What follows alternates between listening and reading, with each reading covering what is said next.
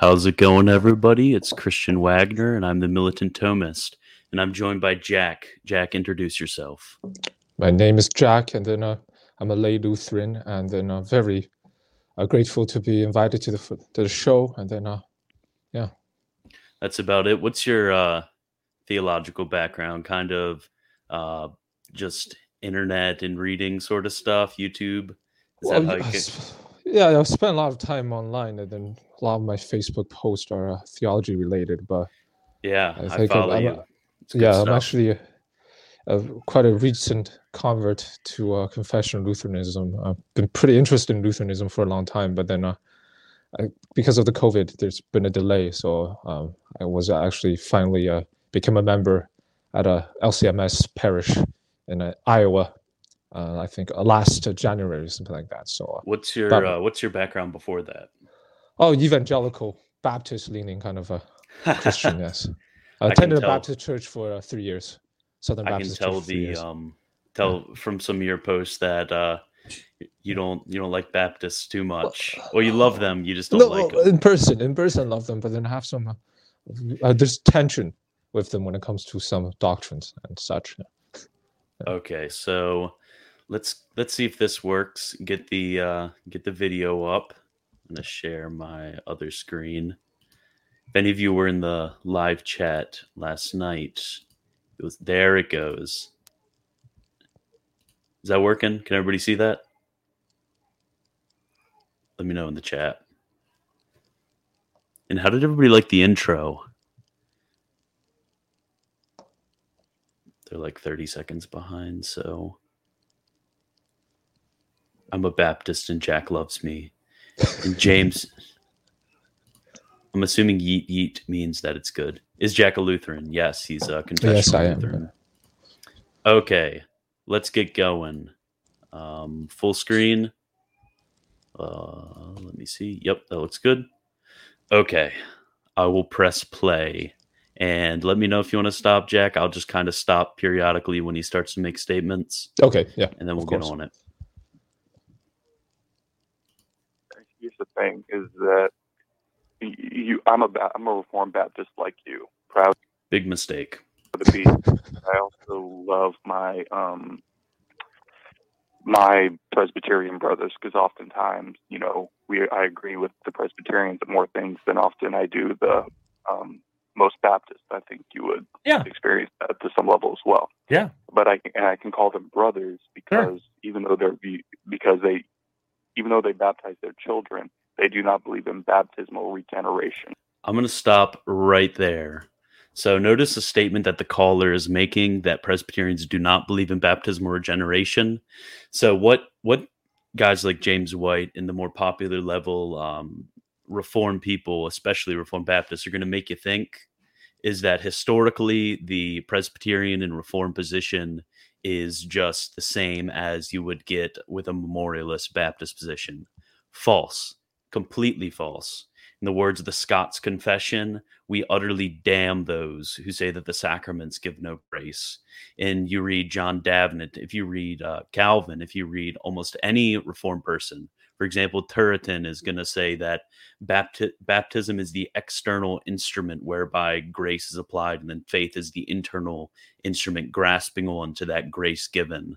So notice that this isn't the historic position that he's giving. He's giving some pop American evangelical position.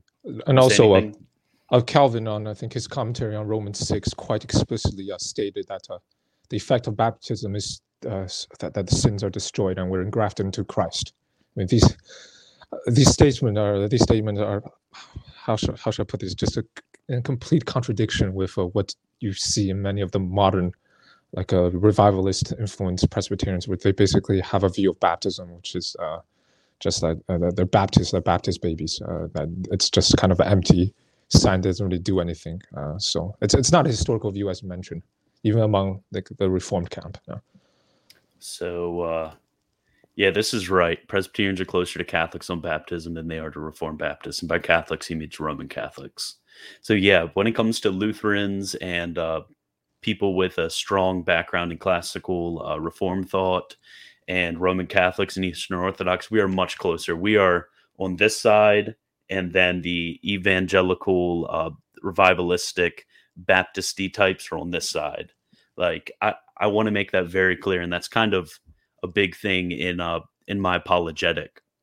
Not that I do apologetics much, but when I'm dealing with Protestants, I want to make it very clear that there are two types of Protestants, and I have a lot more in common with the one type, which is the classical historical type, such as confessional Lutherans and classical Reformed, than I do the evangelical type. That distinction has to be made very clearly, and I'm sure you appreciate that, Jack.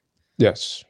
Well, even like among like classical Protestants, like Reformed and Lutherans, have a different nuance and differences in baptism. And even so, it's again, you see that disconnect between modern evangelicalism with historical Protestant view on baptism, because I think almost all streams of Protestantism back then affirmed some kind of a baptismal regeneration or efficacy. Not saying they're the same, but then at least they affirm some form of efficacy that comes with baptism. Yeah. And Caden says, all this caller wants Reformed Baptist ex cathedra statement of approval from James White. Okay, let's get going. Most of them. Most of them. I'm a little concerned about some of the federal visionists, but that's another. Yeah, he's just the federal visionist, not like, every single Protestant in history. Oh yeah, except like 250 years ago. Yeah. Doug Wilson. Yeah, that whole deal. Yeah. Well, and Doug's the least radical of that group. So that's I'm not even thinking about Wilson at that point. I think Wilson's my brother. I was just naming the biggest known one. Wait. He said, "I think Wilson's my brother." Is he implying that that baptismal regeneration affirming Protestants are not his brother? Is that what he's saying about like Lutherans and stuff? It seems to be with me. It's kind of silly. Yeah. Well, I think this is about to get good. Yeah. But the people who really, really believe in baptismal regeneration, according to what I've been reading, is Lutherans. Oh, yes. And Martin Luther especially. Depends on which Martin Luther and which Lutheran. What? What? Okay, Jack, you've met a lot more Lutherans than I have. Are there any Lutherans that you have met that deny baptismal regeneration? Go. No, by definition, if you deny baptismal regeneration, you are not a Lutheran, because Martin Luther made it very clear in Small Catechism. Yeah, which Luther? Can you? I've read actually a good bit of Luther for some of my undergraduate education and grad education, and I've never read in Luther anything besides a very strict baptismal regeneration point of view. That would be correct, and again, I think he's going to go into detail later on. But then Luther, as far as I know, held a consistent view on baptism throughout his life. I'm not aware that he changed his view midway or something like that. But like again, if you're a Lutheran, then you have to affirm baptismal regeneration. It's in our confessions. But again, this is something that a lot of Catholics and then lower church Protestants don't understand. But if you're going to go for the Protestant position on something, you go to what are called confessions. If they're Lutheran, you go to the Book of Concord, and then Luther's Large and Small Catechism. If you're going for Presbyterians, Westminster Large or Shorter, and then the Westminster Confession. If you're going to go to Continental Reform, go to Heidelberg, Synod of Dort, and Canons of Dort, and what's the Guido Lebray? What did he say? Guido Lebray, what was his confession? Belgic confession. Yeah, this is where you go if you want their official statement. You don't go to some pop Reformed or pop Lutheran YouTuber. That's not where you get official statements. Yes. Someone like John MacArthur does not represent the Reformed. Yes. Reformed view on many things. But anyway, I can't think of any pop Lutherans. Like, is there any Lutherans out there saying stupid stuff? I don't think so, because there's not that many like Lutherans don't have that much of a presence on YouTube anyway. I think your mainstream stuff, theological videos on YouTube are probably just going to be evangelical related content. I guess for you guys, it's kind of like the transgender bishop type Lutherans. ELCS. Yeah. But as far as I know, like confession Lutheran pastors, I don't think they posted anything. As far as I know, that are contrary to the confession. But yeah. So we really don't have a pop like confession Lutheran figure on YouTube. I guess kind of Jordan Cooper. Jordan Cooper is your guy. He's not really pop though. He's traditional confessional Lutheran. Yeah. So does Jack? He said Jake, but I'm assuming he means Jack. Mm-hmm. Does Jack follow the Book of Concord line by line? If I'm not mistaken, it affirms the perpetual virginity of Mary. I think it actually did. I forgot which book it would be. Because then Luther himself held to a perpetual virginity, but then, for as far as I know, that it's not a dogmatic requirement for Lutherans. Yeah, I think. But then many Lutherans believe hold to perpetual virginity, but then it's not unlike the Catholic Church. Roman Catholic Church is not a dogma that we have to subscribe to. Yeah. If I'm not mistaken, there's a difference between the Latin and the German version. Yes. Of the Book of Concord, and that kind of puts the doctrinal status of it a little more up in the air than you would baptism or regeneration. Again, it's a pious.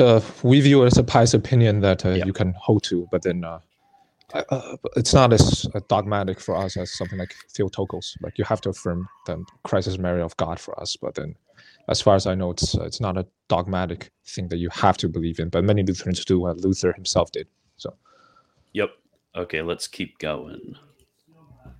Right, yeah, and so like, and speaking to somebody who has not only learned an immense amount of church history, but taught church history. Expert in church history.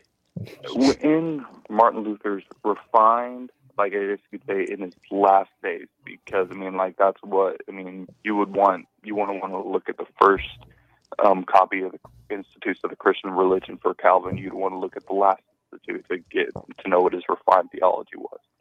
So towards the end of his days, would you say that he believes in baptismal regeneration of Luther? And a more important question, should baptismal regeneration, should we use that as a means to put people outside the pale of orthodoxy?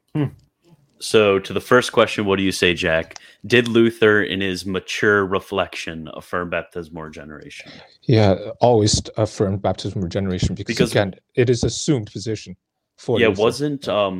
Wasn't the Small and Large Catechism, wasn't that something later in his life, if I'm not mistaken? I think so. That's been later. I forgot which year they're written, but then they're written for Small Catechism for instruction for like elementary instruction for laity, and then Large Catechism for for pastors and such. But still, in both of those books, it's the baptism of regeneration. It's explicitly affirmed. And also, if you were to read like Augsburg Confession, especially also in Apology and such, it's affirmed because it's a default position from the Nicene Creed. So the question of if you affirm baptism of regeneration, can you be within the bounds of orthodoxy? You should really rephrase the question. It's like, can you deny baptism of regeneration and still be within the bounds of Orthodox Christianity? Because it's explicitly affirmed in the Nicene Creed. It's the opposite for me. People that have a mere memorialist view that is outside of the pale of orthodoxy and the small c Catholicity. Like it's really the exact opposite. It's kind of funny how they're sitting on their high horses saying, "Oh, do we affirm Lutherans and Catholics and Orthodox and like literally everybody else before 1500? What should we do?" Okay, I'm gonna see what his answer is to this. I do not claim to be a Luther scholar because you shouldn't. There is so much to be read in Luther, and there's so much both development and contradiction in Luther that anyone who does apologetics and then also claims to be a Luther scholar, it's one or the other. I don't think how you could possibly do both, but I would struggle a little bit with the idea that what you want is Luther's final perspective, because, to be honest with you, the pre-1525 Luther, I think, resonates a whole lot more biblically than the post, and it doesn't have anything to do with theological maturity. If anything, it has to do with such a pressure in regards to the relationship between church and state. Right. That between him and what's his name, the Duke guy. Well, not just that, and not just later Melanchthon's influence. That's a whole other issue. But given what happened with the Peasants' Revolt and what Luther said about it, and then Southern Germany breaking away, and there just seems to be a real change in Luther's perspective on certain things because of what took place politically in his context. And that has so when we say, well, we want to go baptism, with the mature. Yeah, so he states a bunch of stuff that has nothing to do with baptism, and then somehow that has to do with him becoming unbiblical. Yeah, this idea that before 1925, 1525, Luther was just this pure Baptist theologian. That's just a complete joke. It's a complete joke. Like, if most of my reading in Luther has been his 1517 treatises, I think I've read his 1517 treatises about 2 times, and then Babylonian Captivity I've read a 3rd time. And he's pretty explicit in Babylonian Captivity of the Church that baptism isn't just this mere symbol, or he's not trying to downplay baptism or regeneration and then putting at odds at all sola fide, baptism or regeneration. He's not doing that at all. And it's very silly of him to even hint at that. Mm-hmm. Yep. Again, you don't need to be a Luther scholar to just read his writing. And then it's not like that. I'm not a Luther scholar. You're not a Luther scholar. He's obviously not a Luther scholar. Yep. All you really have to do is give a reading of his major works. I mean, there's 70 volumes of Luther. There's a crap ton of Luther, but read his 1517 works. Read some of his commentaries, maybe of Galatians and the Psalms. Read the catechetical works that he produced, and you have a nice basic view of what Luther believed as a theologian. Mm-hmm. And you shouldn't even be commenting on him if you haven't. Yeah, exactly. Okay. Ew. Here's a question: is that a new sports coat? Oh, is that? It's Isaac. Oh no, it's the one I've been owning for a few months right now, and he was my roommate, and a good friend of mine, and then he was with me when I purchased the sports coat. So I think that's a kind of inside thing as well. And another one likes your pin. It's again another one of my roommates. Yes, and then they're good friends of mine from when I lived in Ames, Iowa, a year ago. Yeah. Okay. Caden, it's funny because he's using low-tier Catholic argumentation against Protestants that it wasn't theological but political. Yeah, that's a Catholic argument that it's not too good, but it has a grain of truth behind it. Against Protestantism, that it was purely a political movement in order to gain political power, and that's what James White is saying against Luther, which is rich. I thought John MacArthur actually wrote an article. Basically, it goes like this: that Luther at first didn't believe in infant baptism, but because of the pressure from the state church was persecuting people or something like that, and then Luther changed his view. I'm not making this up. What? Actually, yeah. I'm not kidding.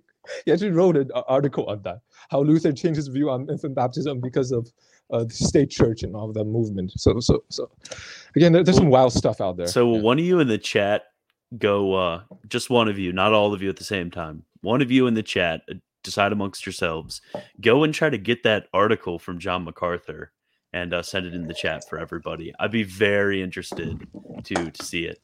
Also, Eric wants to know what you're drinking. It's Coca-Cola with coffee. Yeah. So that's for Michael Hall. Another guy I had on. He was drinking beer. Well, he was drinking bourbon, and he was washing it down with beer. Oh, well, it's too early for me to drink right now. For you, it's what, like 3:30? Yeah, 326 right now. Yeah. Oh yeah, for me it's 626. Yeah. So another important question: did you make that wine from grape juice? Okay, they're just doing that. They're just distracting me right now. But... Yeah, come on, guys. Yeah. Do not distract us. There's very important stuff going on right now. Okay, I'm gonna play it. For Luther, I'd rather go with the most biblical Luther, who is not as influenced by the political affirming Luther. Anyway, keep going.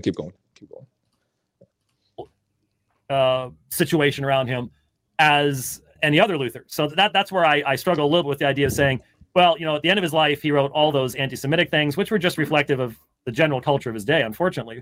But still, is that what you really want to look at?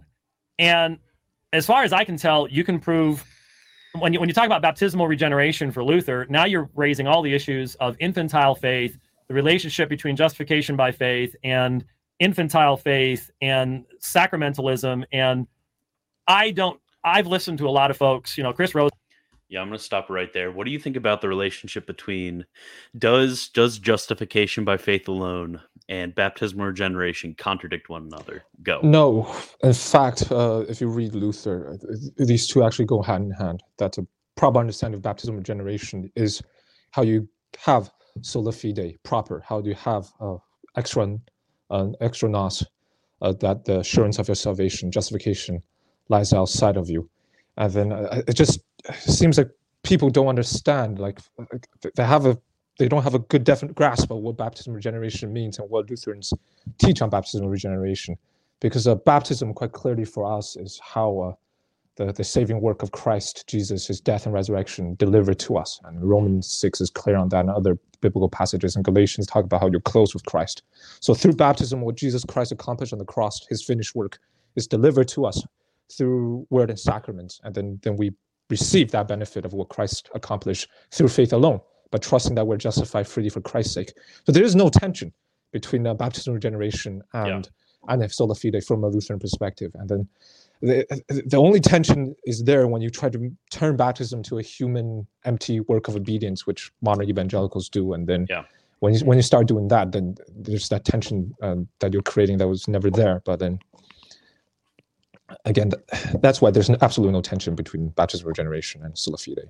Yeah, I think the most helpful thing I read on the relationship between faith and baptism was in St. John Henry Newman. And then Francis Turretin basically says the same thing. And I'm sure we can agree on the instrument of justification. I actually disagree with most pop Catholic apologists that'll put a barrier between sola fide when it comes to Protestants and Catholics, because I think we basically agree on the instrument of justification. So justification comes to us externally in baptism, and then internally with faith. Is that God is applying through his instruments of the sacraments to us his grace, and that we are receiving that in faith.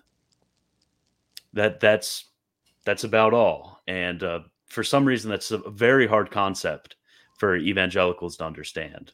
Yes, it's like for me, the way I think about it, it's like pitting baptism against faith and Christ's work is the same as if you were to pit the Bible against Jesus. Yeah. Like are you adding that is to say that faith alone saves, therefore Bible, God's word doesn't save you. In both instances, both God's word in the written form, that's the preached word, and also in the physical element attached to it, that's the sacrament, as St. Augustine defines it. Both of these are means of grace where God's where Christ comes to us and we apprehend it through faith alone. So there's a lot of the tension comes from Gnosticism influenced evangelical thinking that if it's physical, it's work, it's bad, and if it's spiritual, unseen, then that's good. So it's foreign to the reformers, this kind of distinction. Yeah. So the other Paul found it. Send it in the chat. I don't see it. And Caden sent a quote from that. So he said, "I'm convinced that even Martin Luther knew infant baptism wasn't in the Bible and wasn't really right."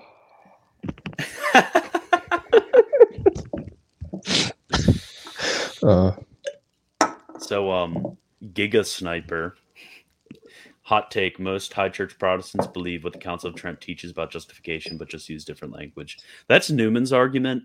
I mean, I think we do disagree when it comes to the formal cause of justification, our grounds of justification. Because you would say it was extra nos. I would say it's Christ's righteousness, which is intranos, which is infused and which is inherent and inchoate in us. So that's where we differ. Not the instrument. I think we're completely agreed upon the instrument of justification. Yeah, I don't want, like, a lot of Protestants, when they do apologetics, they completely just caricature a Roman Catholic view of salvation, to completely butcher it. They say that Rome teaches a false gospel or something like that, a works-based righteousness, something like that. But then, to be honest, there's definitely, I don't want to minimize the difference between professional Lutheran view of justification and the Roman Catholic one. There, I think there's still definitely real aspects of it that are you can't just reconcile them. But then at the same time, I would say that it seems to me, at least, that both Lutherans and Roman Catholics will agree that salvation was won by what Christ accomplished, by his death and resurrection and all of this. And then I think the real disagreement is, how does that apply to us, what Jesus won on the cross? And then I think that, and Lutherans, of course, believe in faith alone and imputed righteousness and all this. And then Rome, from what I understand, believes in this infused, gradual infusion of Jesus Christ through the sacramental system and all of that. So there's definitely disagreement, but at the same time, it's to claim that Rome teaches a different gospel. It's quite silly. I think that's a fairly modern thing. Again, that's a fairly modern evangelical take that Roman Catholics are lost and all of that. Okay. So Aiden Bitter said, do you think there's a hierarchy of God's word, i.e. what Jesus says in the gospel should be viewed as more than what Paul says in the letters to the churches? So with that issue, talking to an Orthodox priest, this was really interesting. I've never thought of this before, but he said that when I read scripture, first and foremost, I read the Holy Gospels, and then the Paul's epistles, and then the rest of scripture. So certain parts of scripture are able to apply in different ways, and thus can be more suited towards one's growth in holiness. But that doesn't mean that they're any less God's word. All that's saying is that in our reading of scripture, that it's prudent, in a sense, to emphasize certain parts of scripture as gaining more fruit than other parts of scripture, although no part of scripture is absent of fruit. For example, in the historical liturgy of the church, the gospels are given a certain reverence in the proclamation of the gospel. Then the rest of scripture, the gospels in the 3-year lectionary at least, are read through every 3 years, where the rest of scripture is read through less. And it's the same way in high church Lutheran services, actually. Yeah, I'll agree with you. That the scripture is completely inspired and inerrant, but then certainly, like, gospel reading, gospels are more, certain segments are more important than others. It doesn't mean that the rest of the scripture they aren't important or aren't inspired, but there's a hierarchy. Yeah. So Caden says our justification is the presence of the Holy Spirit in us. Yeah, that's what Newman says. I also like another statement of Newman, another zinger. He's really good with zingers. He said justification by faith alone is a shortened version, is another way of saying justification is by Christ alone. And I think if we can both agree that justification is by Christ alone, then we've made a lot of leeway in Protestant Catholic discussions on this matter. We should at least agree on that, yeah. Yes. Mm-hmm. Okay. The other Paul, Pius V, cocks 9mm and points at Luther's head. Dunk the baby's German. That's how John MacArthur thinks church history went. Right. So Newman was very critical of Luther, but it has been argued that he didn't understand Luther, but transplanted contemporary Lutheran views into Luther. Yeah. So Newman, in the 19th century, there were evangelicals in England, and Newman a lot of times was reacting against the contemporary evangelical views. So it can kind of be analogous to the way in which some Catholics today will react against evangelical Protestant views and then impute them to earlier Protestants. Because Newman wasn't perfect, but yeah, he made quite very few mistakes. But So I've spoken to some Presbyterians who say that confession teaches infused righteousness, essentially. Yes. So if you look in the Westminster Larger Catechism, it teaches that in sanctification. So I don't know if you're Catholic or not, but Giga Sniper. But in the Protestant view, the state of justification is broken up into an initial grasping of Christ's righteousness, extra nos, outside of ourselves. And then over time, Christ's righteousness is infused and becomes inherent into us, where we're made holy and made like him.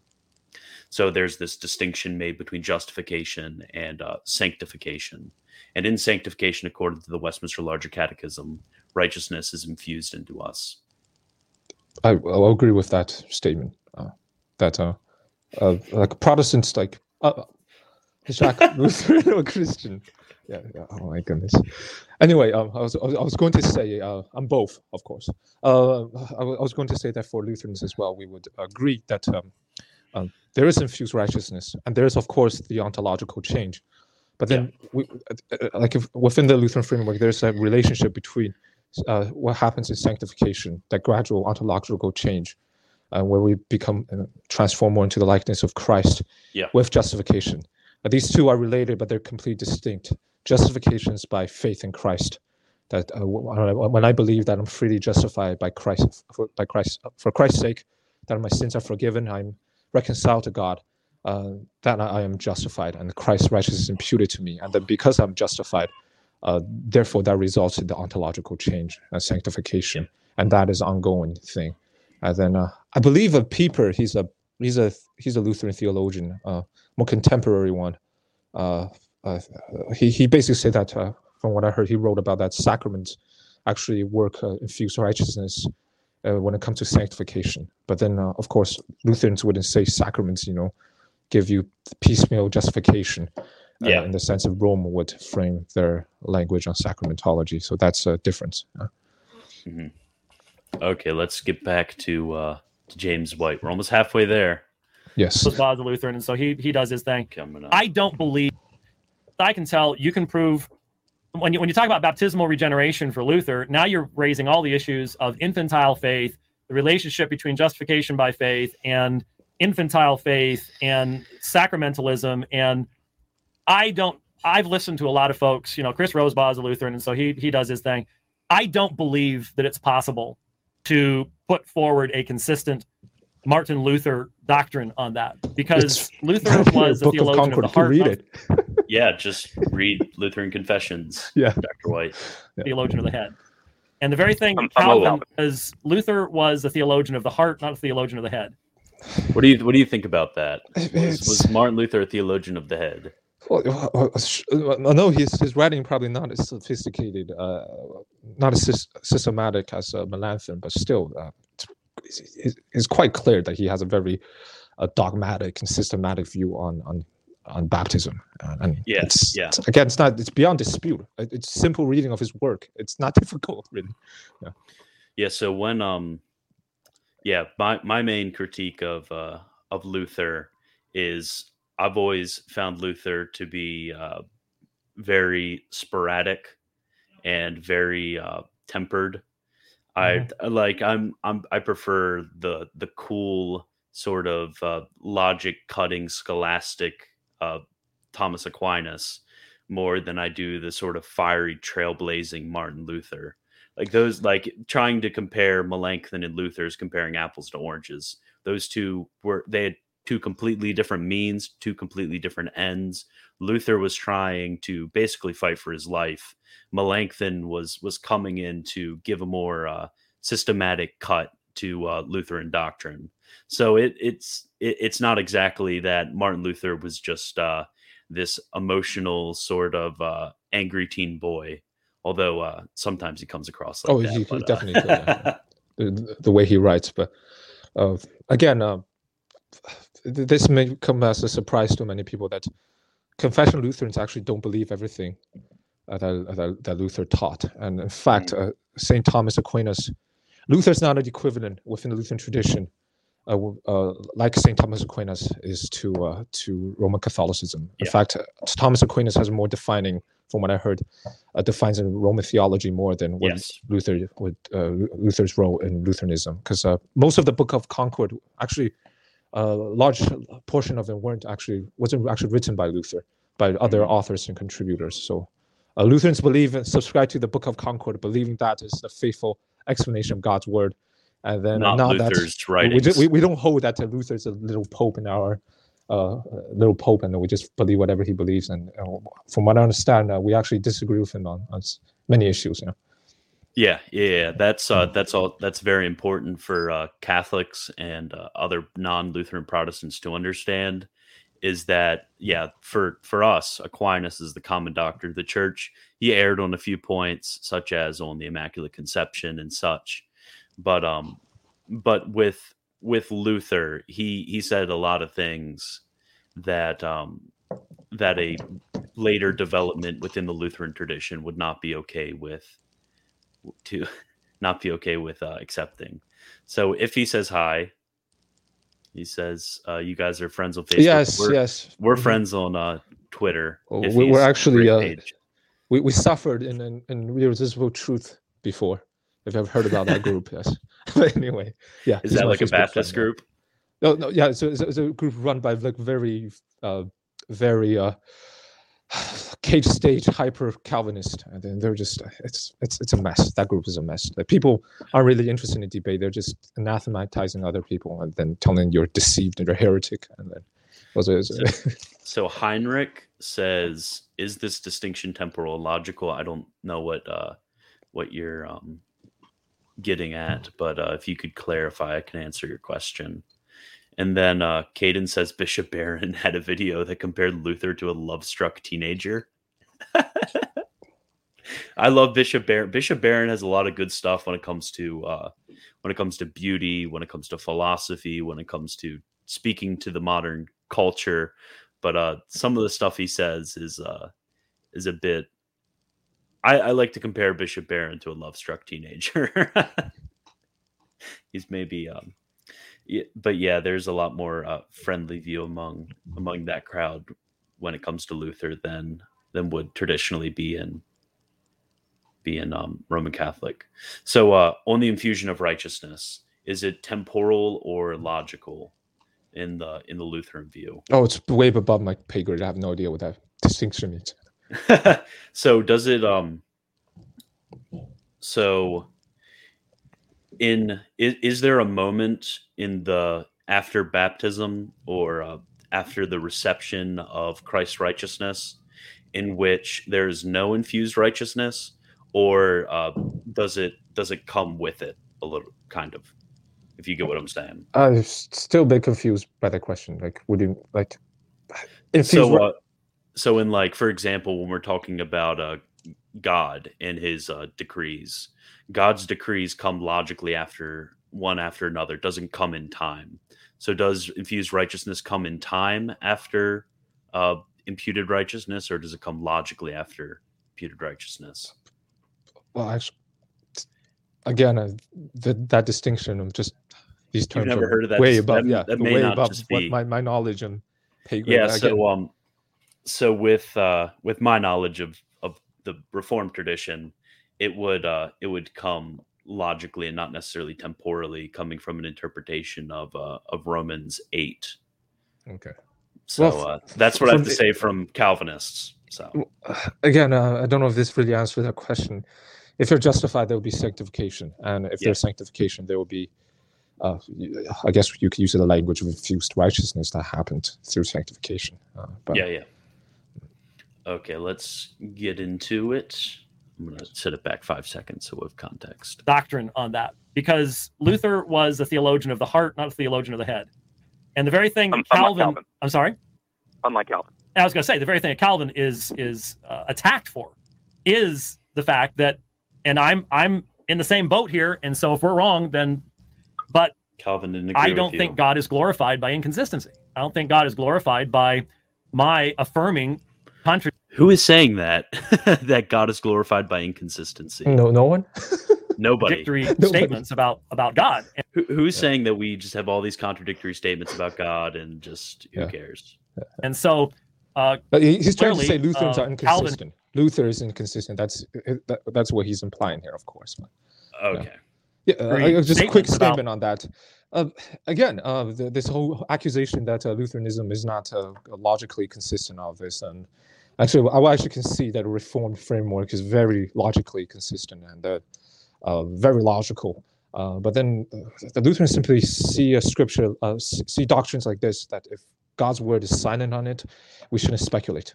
We don't go further than beyond what's revealed through the scriptures. So if it doesn't really make that much sense, then we just stick to the plain reading of the Holy Scripture. And if the Bible's silent on certain dogmas, then we shouldn't speculate so much. So that's just simply our view on this whole thing. But then, according to him, it's inconsistent. But with for example, Saint Cyril in his first letter to Nestorius, he says that we shall not stretch our necks above that of the fathers. So similar idea with scriptures. Lutherans don't try to stretch their necks above what's explicitly stated or implicitly stated in scripture. Okay. That's particularly when it comes to election and all that. Yeah.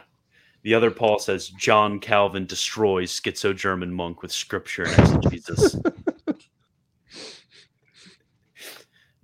with facts and logic. Facts and logic, about God. And so clearly Calvin had the emphasis in his thinking that I need to listen to all of what God has to say. And if there are things he says that my heart doesn't like, then my heart needs to change. I don't need to change what God has said.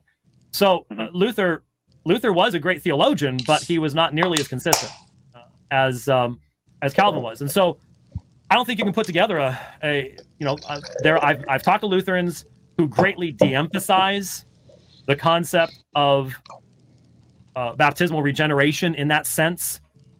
Who? Well, again, he's still operating on the framework that he's still operating on the framework that baptismal regeneration is in tension with justification by faith alone. It doesn't work like that. Particularly if you want to emphasis on a proper understanding of justification by faith alone, you have to, from our perspective, emphasis on baptismal regeneration. There's a right view of baptism, and that ties in with justification, that ties in with our assurance, that points us to Jesus Christ and what he had accomplished. Again, he's still claiming that there's this tension, implying that there's a tension between baptismal regeneration and faith alone, in which there isn't. And then please keep going. Yeah, I love how he never names the people he's talking about. He's just like, some Lutherans do this. Yeah. They have a high view of baptism, but they have a higher view of justification by faith. And then I've met Lutherans who are just straight down the road. I was baptized when I was an infant. That's all I need. Voila. And which is that what Lutherans believe? No, baptized as an infant and nothing else matters. No faith necessary.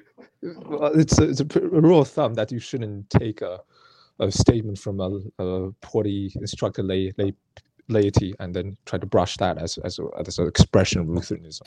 Imagine if you did that with Catholicism. Like 60% of our laymen believe that the Eucharist is a mere symbol. Or imagine if you did that with Baptists. Oh my gosh, you'd ask them about the Trinity. Just ask them about Trinity, a deity of Christ. And ask your average Baptist about that. Oh my gosh. Okay, it's sad that there are those who claim to be Lutherans that believe that, but then that's just attributing a false view of ex operato, like you merely get baptized as an infant, you're saved, and then somehow you try to brush that paint that as what Lutherans actually taught about baptism. Is just simply false. Because if you want to know what Lutherans believe about baptism, you should read again our confessions, not use some caricature view of some laity and then try to use that as a representation of what Lutherans believe. It doesn't work like that. Seems to me a lot like those easy believism when you're 5 years old, you say a prayer and you're sealed forever. I mean, it seems very similar to that to me. Is it because Lutherans believe in apostasy, correct? Yes. So Lutherans believe those in a state of grace can apostatize and fall away from the faith.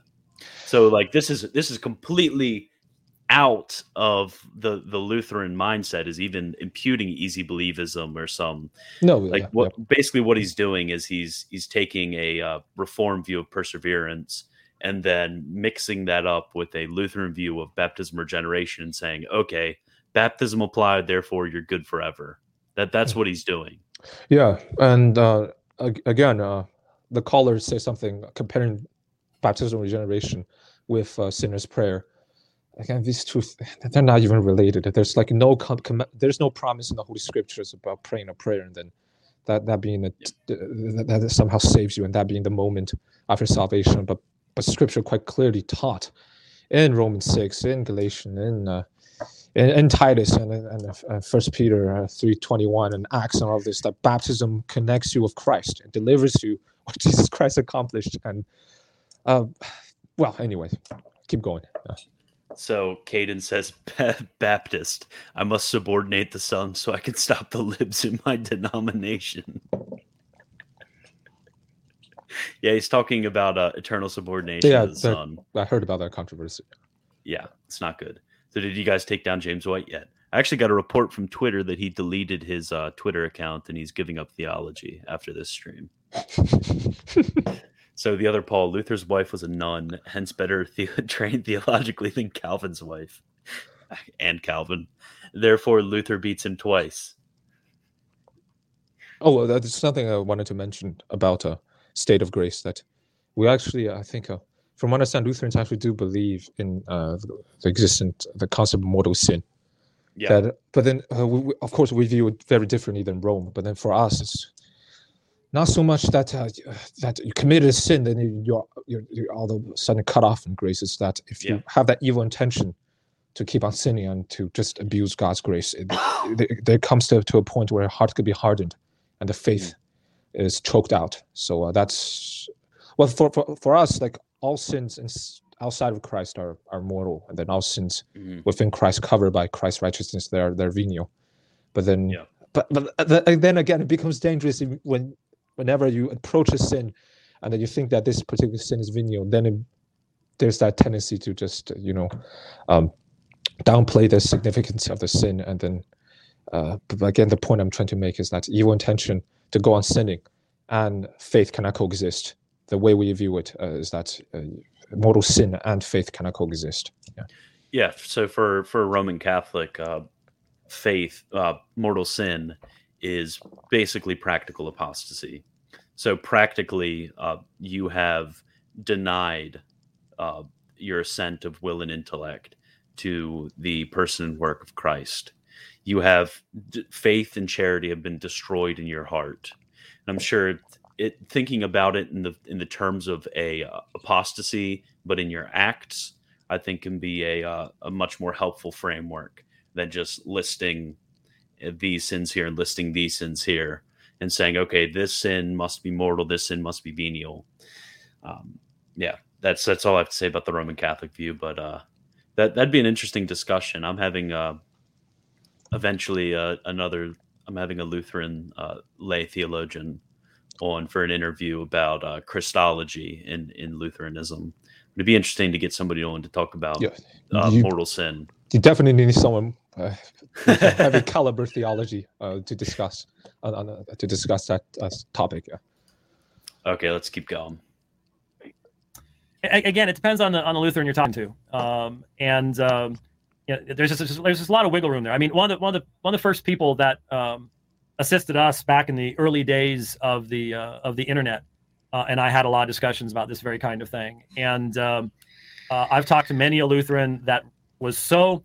It's interesting. The Lutherans that I've talked to that have had the most interaction with Rome, and hence have the most reaction against Rome, are the ones that emphasize the earlier Luther and his justification statements, and de-emphasize the idea of infant baptism actually resulting in regeneration. And then the Lutherans who are much more ecumenical in spirit in the sense of Roman Catholicism, just the opposite. So Lutherans that believe in baptism or regeneration are just closet Romanists. Oh my goodness. There's, okay, there's definitely tension between Lutherans and Roman Catholics. I'm not trying to downplay that, but then at the same time, you have to understand that it's not like we're really in the same camp of evangelicals, because their sacrament denying theology, their sacramentarianism, for us, is also an issue of concern. So again, that's just statement.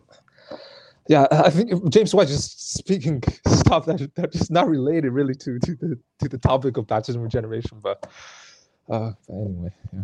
So basically, he has no idea what he's talking about, and he's pretending like yes, he does. I want to be more polite, but that's pretty clear description of what's going on here. Probably not a satisfactory answer for you, but I don't claim and see a bunch of people. Who was that guy? There was remember the guy in Limited Atonement last year sometime, or about a year ago, more than a year ago. There was a Lutheran guy that wanted to debate on Limited Atonement stuff. I'm sorry, I don't remember the guy. I responded to something. I think that's he's referring to Dr. Cooper, who actually called him on his show on there was a brief debate on Limited Atonement. Yeah. Oh yeah. Reform gets slaughtered on Limited Atonement, especially when you where is it? I don't have one of them nearby, but I'll pretend like I do. So John Davenant's On the Death of Christ, a Reformed analysis of limited atonement from a 17th century Reformed bishop who was against limited atonement, was for a hypothetical universalist framework of the atonement, which is much in agreement with Thomas's and then Lutheran views on the extent of the atonement. It's on Militant Thomist Press. So go and buy it. So, Father Gad's here. Father James. Nice. So I wish I could watch all of this, but I have my own live stream I'll be doing about half an hour. You're lame, Father James, but thank you for stopping by. Something. He called in, remember? And we had that. People say, well, why you debate all these other people in this? Why won't you debate? Because to debate a Lutheran... I do not believe Dr. Cooper was that rude. Like, the Dr. Cooper is the most mild-mannered, just kindest man you'll ever meet. Yes. I absolutely deny that he's just yelling at James White. No, definitely. Like, see, I was probably the opposite way around. James White was probably yelling at Dr. Cooper. Gosh. Lutheran is to fall into an abyss of a massive amount of material, and it's just like Eastern Orthodoxy. I'm sorry, there's only so much I can do. Like Eastern Orthodoxy. And it's not at all like Eastern Orthodoxy. No. We have a confession. There's systematic theology, and in all of this, you can read it, and it's there's a fair share of reading, but it's not as he's exaggerating that. I'm not a theologian at all. I'm not a professional theologian, and I'm not a pastor or anything like that. And then I was reading Lutheran material back in high school, and I could do it, and I could have a pretty good grasp. And even with the Eastern Orthodox, there are confessions in Eastern Orthodoxy that from like the Synod of Jerusalem. There's stuff. If you actually know where to look, you actually do 15 minutes of internet research where you can accurately represent your opponents. Like, believe it or not, but your opponents can be accurately represented before you try to take them down. And if anything, Lutherans we're still Western Christians. This will be much easier for James White to read our material. Yeah, all the stuff is translated into English. Yes. Like you can go down the street to your Lutheran pastor and you can talk to him. So Dr. Cooper destroys James White with facts and logic. So, let's plug Barely Protestant. He has a stream going on half an hour. If you guys want to, just hop on his stream after this. I don't know what it's about. Maybe he can give us a little bit. So I heard that Jack Lynn guy's a communist. Okay. And another friend of mine. So remember, folks, that J. Mack and White are right. All of the reformers believed in baptism regeneration in some form. So all of them believed in works-based salvation. Yes, it is a works-based salvation, but based on whose work? Based on Jesus' work. Yes. So works-based salvation, but it's Jesus' work. I think R.C. Sproul said something like that, if I'm remembering correctly. R.C. Sproul, because R.C. Sproul was like rhetorical, the king of rhetoric. Yeah. Not in a negative way, but he was just he was a master of the art of rhetoric. And he walked up and he's like, I believe in works-based salvation. And paused, and everybody gasped. The work of Christ. And then just like mic drop and left. Well, actually, I haven't watched that clip, but it's a coincidence that I used that line. Yeah. So, Barely Protestant, it's just a live Q&A celebrating 1,000 subscribers. So make sure you go and harass Father James about Anglican history. Give me some good material to, because Father James and I are having a interview later on Anglican history. So Henrik says Orthodoxy has dogmatic theology. Vede Father Doomtrue Stan Ilioe. I'll trust you on that one. So, but this is completely off topic. But I think actually in Orthodox dogmatic theology, it was by another one, but maybe it's the same one. He affirms the Protestant canon of Scripture. Interestingly enough. So look, he's asking for please harass me. I would like this video if Jack puts his Soviet hat on.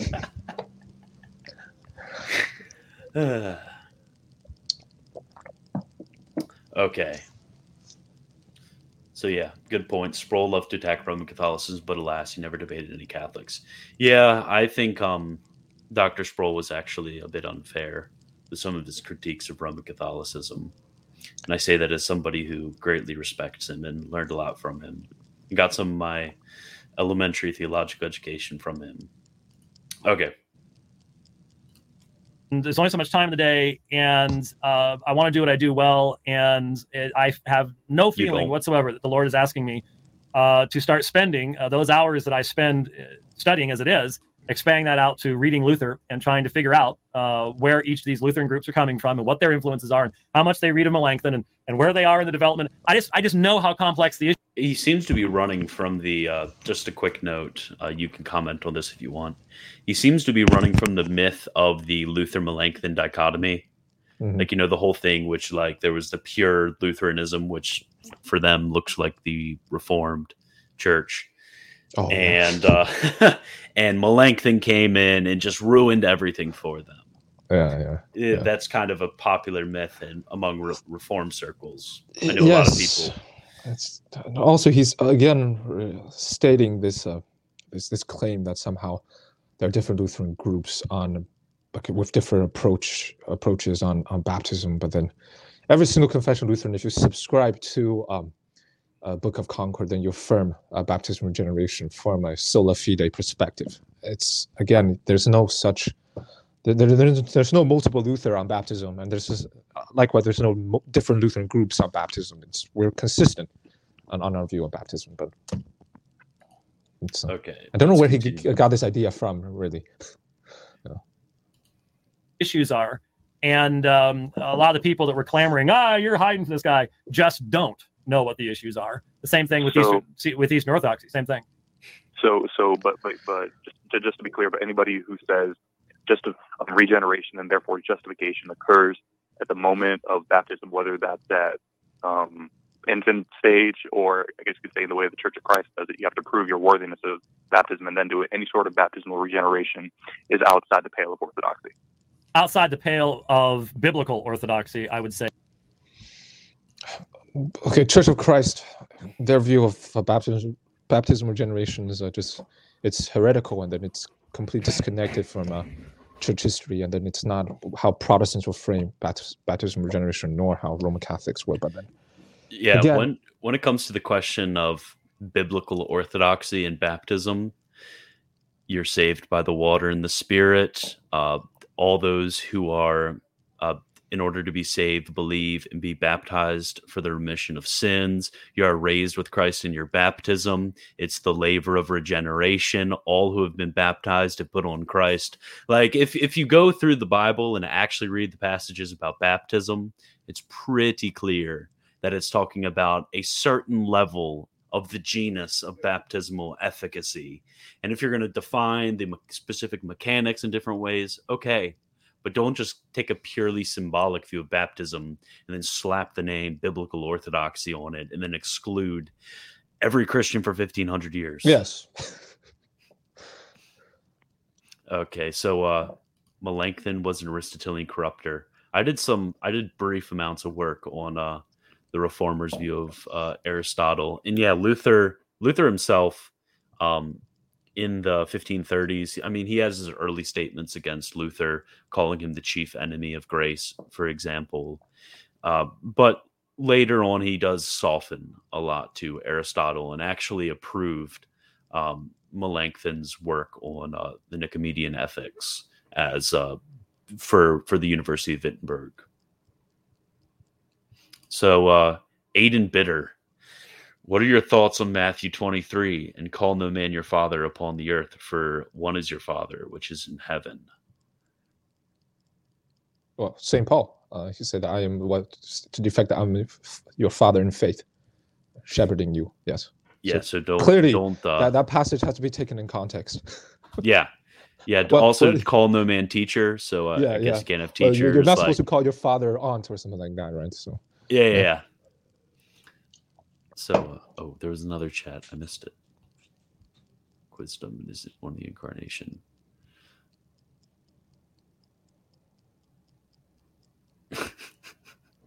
And baptism does not save thee, but merely expresses a public direct declaration of thine own state, if thou truly believeth. St. Bob's second epistle of Opinions 4:13. Or again, with baptismal regeneration passages, just take what Bible says about baptism in Mark 16:16, or in 1 Peter 3:21, or in Acts and all this. You replace baptism with works of obedience, and then you immediately have something that's just completely heretical. Basically is that 1 Peter 3:21, a work of obedience which corresponds to this now saves you. Get up, rise up, and do a work of obedience, and wash away your sins, calling on His name. Like all of a sudden, this whole system just falls apart. But then they have a way to bypass that by saying, well, in fact, Bible talks about spirit baptism and water baptism. Water baptism only gets you wet, and spirit baptism saves you. And then that is just repackaged Gnosticism, divorcing the spirit baptism with water baptism, when quite clearly Paul talked about there's only one baptism. And then in the Gospel, according to St. John, Christ said that you must be born water and spirit. Water and spirit, they're not separate entities and all that. But So I heard Jack discuss common grounds in soteriology between Lutherans and Catholics, though didn't Luther assert that Rome held to a false gospel? So briefly I'm going to comment on this. So yes, Luther did say that, and Calvin said that. It's pretty vanilla among the reformers. But two thoughts.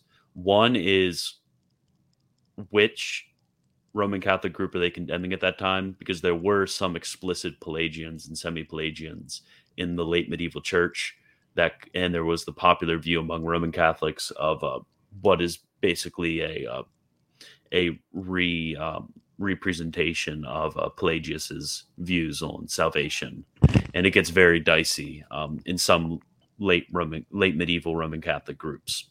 And then second, where explicitly does it talk about that in the Lutheran confessions? Because again, Lutherans don't hold to every single word that Luther said, and neither do the Reformed hold to every single word that Calvin said, and so on. Yes. Well, on that issue, if you were to read the Book of Concord, I believe very harsh language was used against Rome, and then against papacy, and against the teaching of justification and such. And then I'm not trying to downplay this, because it is still, it seems to me, the biggest difference between confession Lutheranism and Roman Catholicism. Still, justification is still the dividing doctrine. But then that being said, Rome still teaches that Christ came and died and redeemed sinners. So there has to be common ground there, or else you're essentially talking about nobody was saved for the first 1,500 years or something like that. So from our view, I think from our perspective, that there are errors and there are they're parts of Catholicism that we would profoundly disagree with and have concern with. And then I think likewise Rome would consider our view of justification misguided as well. So there's still that tension. I'm trying to downplay that. Okay. And then also we're about a minute away from the finishing of the video. So if you have any questions, tag me in comments at Militant Thomist, and then send your questions in. We're going to continue. Yes. If they are simply an ex opera operato sacramentalism.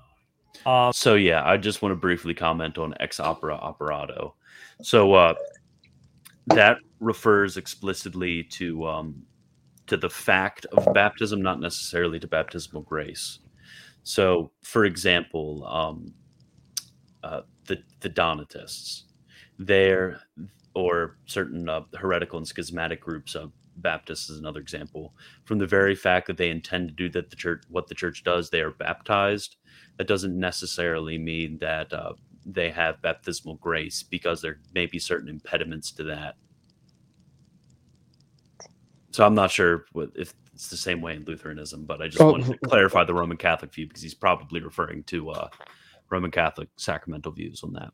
Well, this I think is actually I don't know, because right now I'm engaging multiple perspectives right now, but so let me just try to organize my thoughts here. What I want to say is this, that ex opere operato, at least that's the view that's rejected in Apology of the of Augsburg Confession, basically states that you're not saved by merely having sacrament applied to you. Yeah, you're not saved merely by being baptized, and then it's always connected with faith from our perspective. It's that's faith is always the Roman Catholic perspective too. Yeah, but from what I understand, that Rome actually, correct me if I'm wrong, but Rome believes that baptism only saves you to the point of your first mortal sin, that it washes away your original sin, and then and opens you to the channel of different sacraments within the Roman Catholic Church, and then these sacraments, through a piecemeal fashion, increases that justification. And then, so justification therefore increased by whenever you participate in the Eucharist. So to briefly state the Roman Catholic view, it is that in baptism received by faith, we receive the very righteousness of Christ intranos, not the righteousness of Christ extranos, and that righteousness is inherent in us. And just as one may apostatize from the faith, so in mortal sin you are apostatizing from the faith and lose that state or grace of justification. And that in the sacrament of penance, whereby your sins are absolved, baptism is in a sense renewed in you, and the grace of baptism comes again. So that's a Roman Catholic view. And then similarly, in that state of justification, you may grow in justification, but that's not that doesn't necessarily mean that you are somehow getting more into heaven, to put it like that. But it's the fact that you are becoming, you are receiving to a greater degree the righteousness of Christ, and that in your heavenly rewards you are growing. That's the so completely at your instant of justification, if you may put it, you are there. You are completely just. You're completely righteous. You have no guilt due to sin, although there's still the unhealthy attachments due to sin.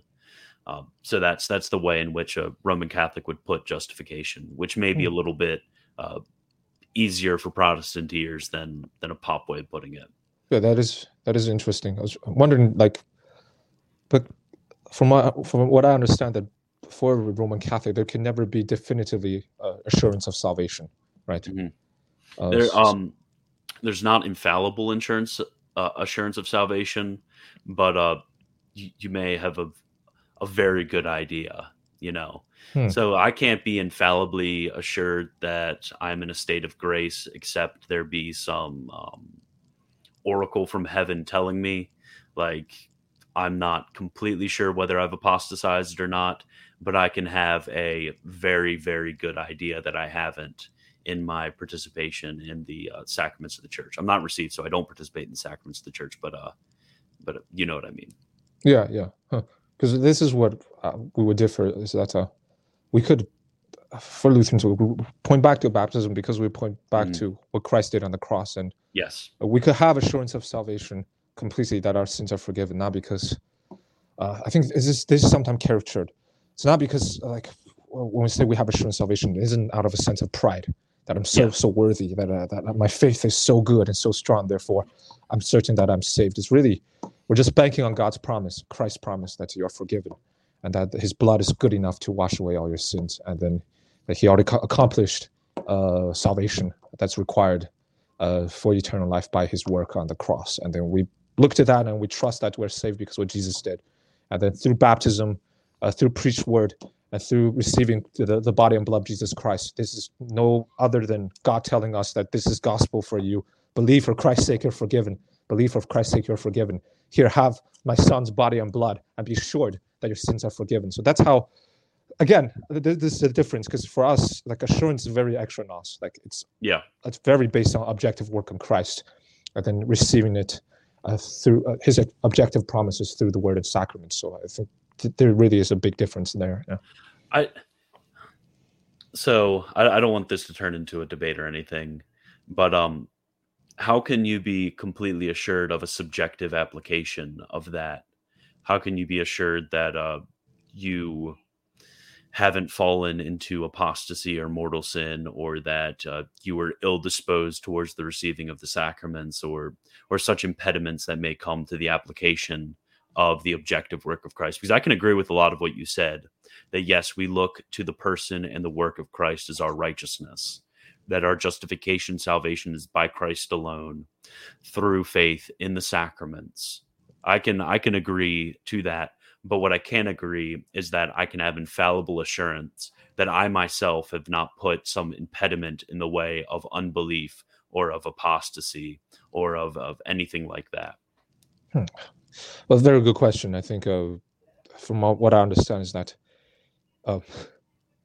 if the law torments you, and if you feel guilty for your sin, then you recognize that you're a sinner, and then you cannot save yourself, then you should just believe in the gospel and that you're forgiven for Christ's sake. And that's usually, we don't go further than that. There's law, there's a time for law, and there's a time for gospel. And then daily we repent, and daily we wrestle with our old Adam, and daily we return to God's promise to us in baptism through faith in Jesus.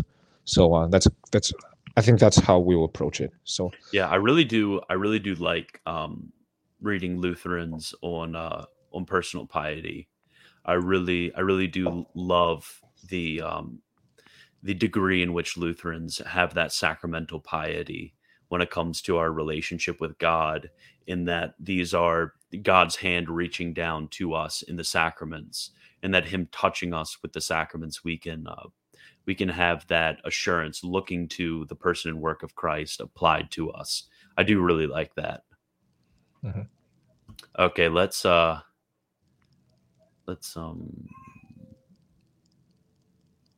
not even gonna touch the Reformed on predestination.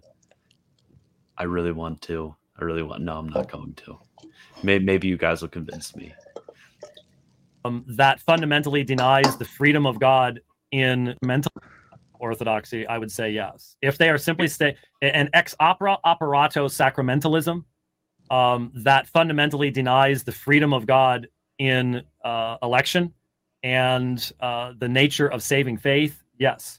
Does that mean that a person who believes that a child could be regenerated, but they have to be of the elect and so on and so forth? It can get pretty sticky there. And obviously, as a Baptist, I just go, it'd be a whole lot easier just to allow the New Testament to speak. Wait till they're older and just follow the New Testament paradigm. That might be good. It would simplify things a whole lot. Just a little bit. Yeah. Hey. Soli Deo Gloria. From Bach, actually. I think they appropriated that from Bach or something. I don't know. Not sure. I think he came up with he made it popular. Oh yeah, because I've seen, for example, in St. Thomas's works, I've seen Sola Fide, I've seen Sola Gratia. I think those are the only one of the solas that that I've seen before, but I've never seen Soli Deo Gloria, and maybe it was Bach. Yeah, I think he popularized it. Yeah, but Bach was a Lutheran, by the way. So yeah. And one of his final work was actually a choral renditioning of the Latin Mass. Nice. Must be beautiful.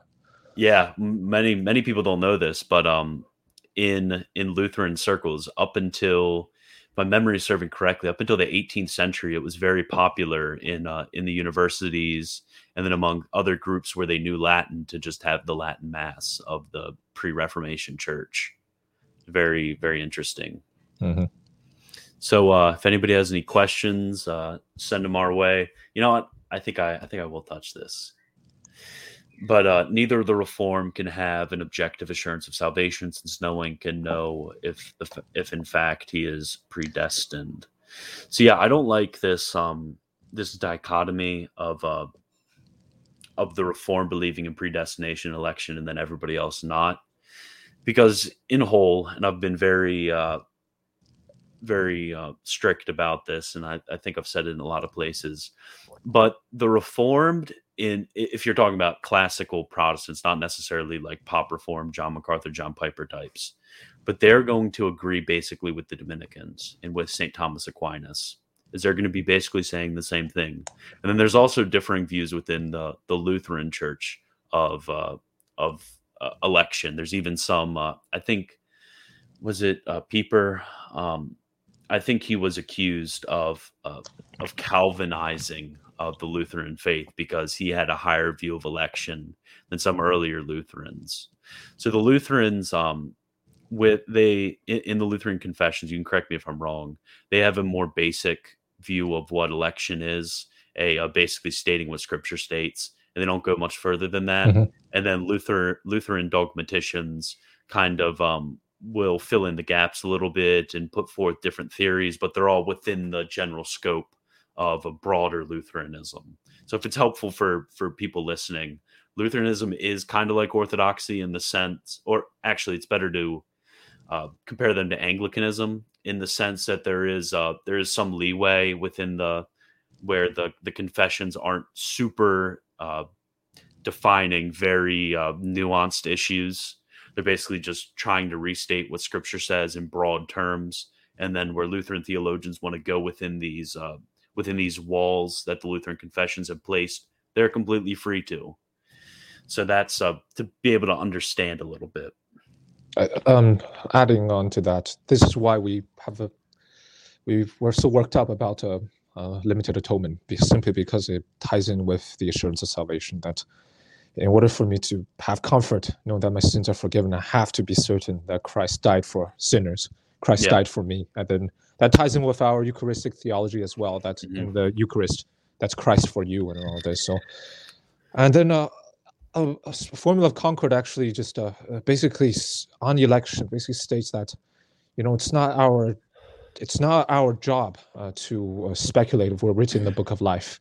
Yeah. Our job is to focus on law and gospel. Our job is to focus on Christ. And then the example mentions that in Romans, Paul first talks about law, gospel, new obedience in Christ, and then that transitioned to election. So election was put later on in Romans, and then first Paul talked about law, gospel, and Christian obedience and all this. So we simply say that where Bible is silent, we don't speculate. That's really. Yeah. So, Jack, do you have a YouTube channel? No, I don't. Not his Facebook rants are amazing. So I don't know if you want people on your personal page, but if Jack's okay with that, then that's I'm okay with that. Yeah. Okay, so John Fisher 2.0 or Original Wind Productions. He says, question, what do you guys make of the following argument? Premise 1, infants cannot have faith, Reformed axiom. Premise 2, infants can't be baptized. Premise 3, if P1 and P2, either no infant is saved by faith alone or at all. Not understanding what you're saying, but with premise 1, I would say that's a faulty premise to impute that to the Reformed, because there is discussions of infantile faith within the Reformed. Well, again, it's where in the Bible does it talk about infants can have faith? That's kind of an assumption that infants can have faith, and that's more based on just an empirical observation that babies only cry and they whine and they can't express in clear words that they believe in Jesus, therefore they don't have faith. I think, but then again, Psalm talks about their passages talks about how you made me trust in you when I was clinging onto my mother's breast, and also about Saint John the Baptist. John the Baptist leaping in his womb for our Lord.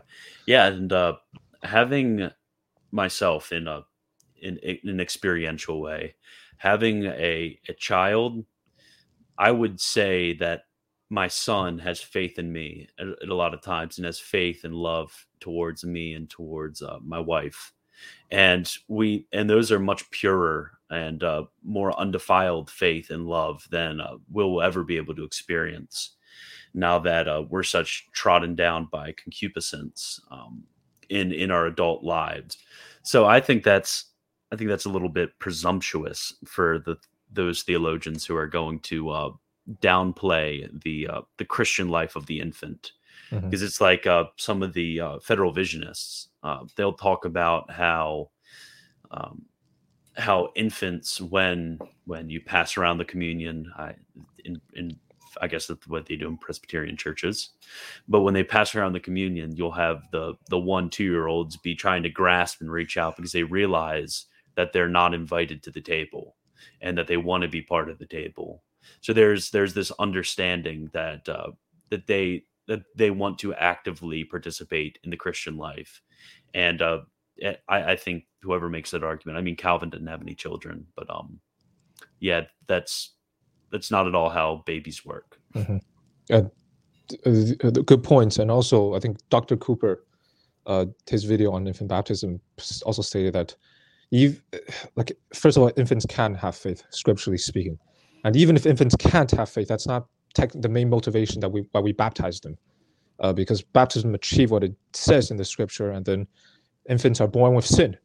And if baptism unites you with Christ, closely with Christ, and then it's appeal to God for a good conscience, then babies shouldn't be excluded. It's a very simple way to approach this topic. So Henrik asks, Domingo Banez is an example, but do the Reformed affirm the promotio physica, so physical promotion? Yeah, basically they do. That's a very complicated topic that we don't have time to get into. But the Lutherans wouldn't. I don't even know what that word is. Yeah, the physical promotion of the will. It has to do with certain debates between Louis de Molina and then Domingo Banez and the Banesians and the Molinists. And I'm sure you've heard of Molinists. Yes, it has to do with the nature of God's providence in relation to the will. It's pretty niche, pretty complicated, and it's just a bunch of scholastic stuff. So looking. To be clear, P1 is based on typical apologetic Reformed Baptist. I do apologize for not being specific and calling it a Reformed axiom. Oh yeah. So I actually get what he's saying, and so basically what John Fisher is trying to say, if I'm interpreting you correctly, is he's trying to say that faith is necessary for salvation. Infants can't have faith, therefore they're damned. In a Reformed Baptist paradigm. But they would say that, I don't know if Reformed Baptists subscribe to this, but a lot of Baptists would say that, no, there's age of accountability, right? Yeah, the age of accountability. This is this arbitrary age where before you reach this certain age, then therefore you're not accountable for your sin. And so that makes no sense in a Reformed term. No, it makes no sense. In a Catholic sort of way, and we define sin a little bit differently when it comes to mortal sin being something in which we are conscious of and something which we're reflective on. So we could say that, but the Reformed cannot say that. Yeah. From what I understand, Reformed will agree with Lutherans that original sin by itself, even without actual sin, being committed is enough to alienate you and separate you from God and result in damnation. Even if you didn't commit actual sin, just original sin by itself alienates us from God. And then I don't. People that espouse that doctrine, I think, is basically denying original sin to some extent. If that's the case, then the Christ doesn't have to be born through Virgin Mary. I mean, conceived by the Holy Spirit. Yeah. And also, it's what is it? Didn't Augustine say that who would be so wicked and not let infants be born again through baptism or something like that? Yeah. So John Fisher says, age of accountability is not faith alone and also is Pelagian. Those with original sin still have sin. Yeah, so talking with some of the Reformed, this question came up among some of my Reformed friends. Original sin in the Reformed framework is guilt. So infants are guilty of original sin and therefore justly deserve God's wrath, and putting it in a Reformed way. So I don't understand how they get out of it. I mean, in Roman Catholic theology, there's different ideas of it when it comes to, for example, limbo and stuff. And adding on, I'll just comment really quick, is that we wouldn't say that those infants who are not baptized are automatically lost. Or something like that, because God is not bound by sacraments, and if He wants to impart faith to infants, He could definitely do that. And again, the question of like salvation of infants, that's just, we leave that up to God's mercy.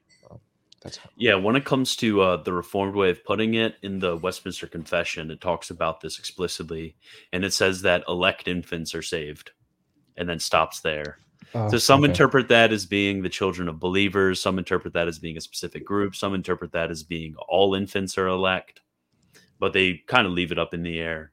And I'd like to have a Reformed person on here to talk about that a little bit more detail, because that is, it never really made sense to me when it comes to infants and justification in a generally Reformed hermeneutic.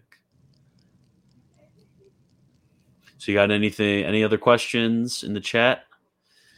I'll wait, give them 30 seconds.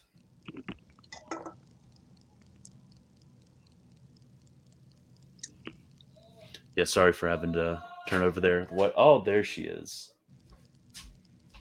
Thank you. She's bringing me dinner and some water. Yeah, wonderful. Cheers. Wife.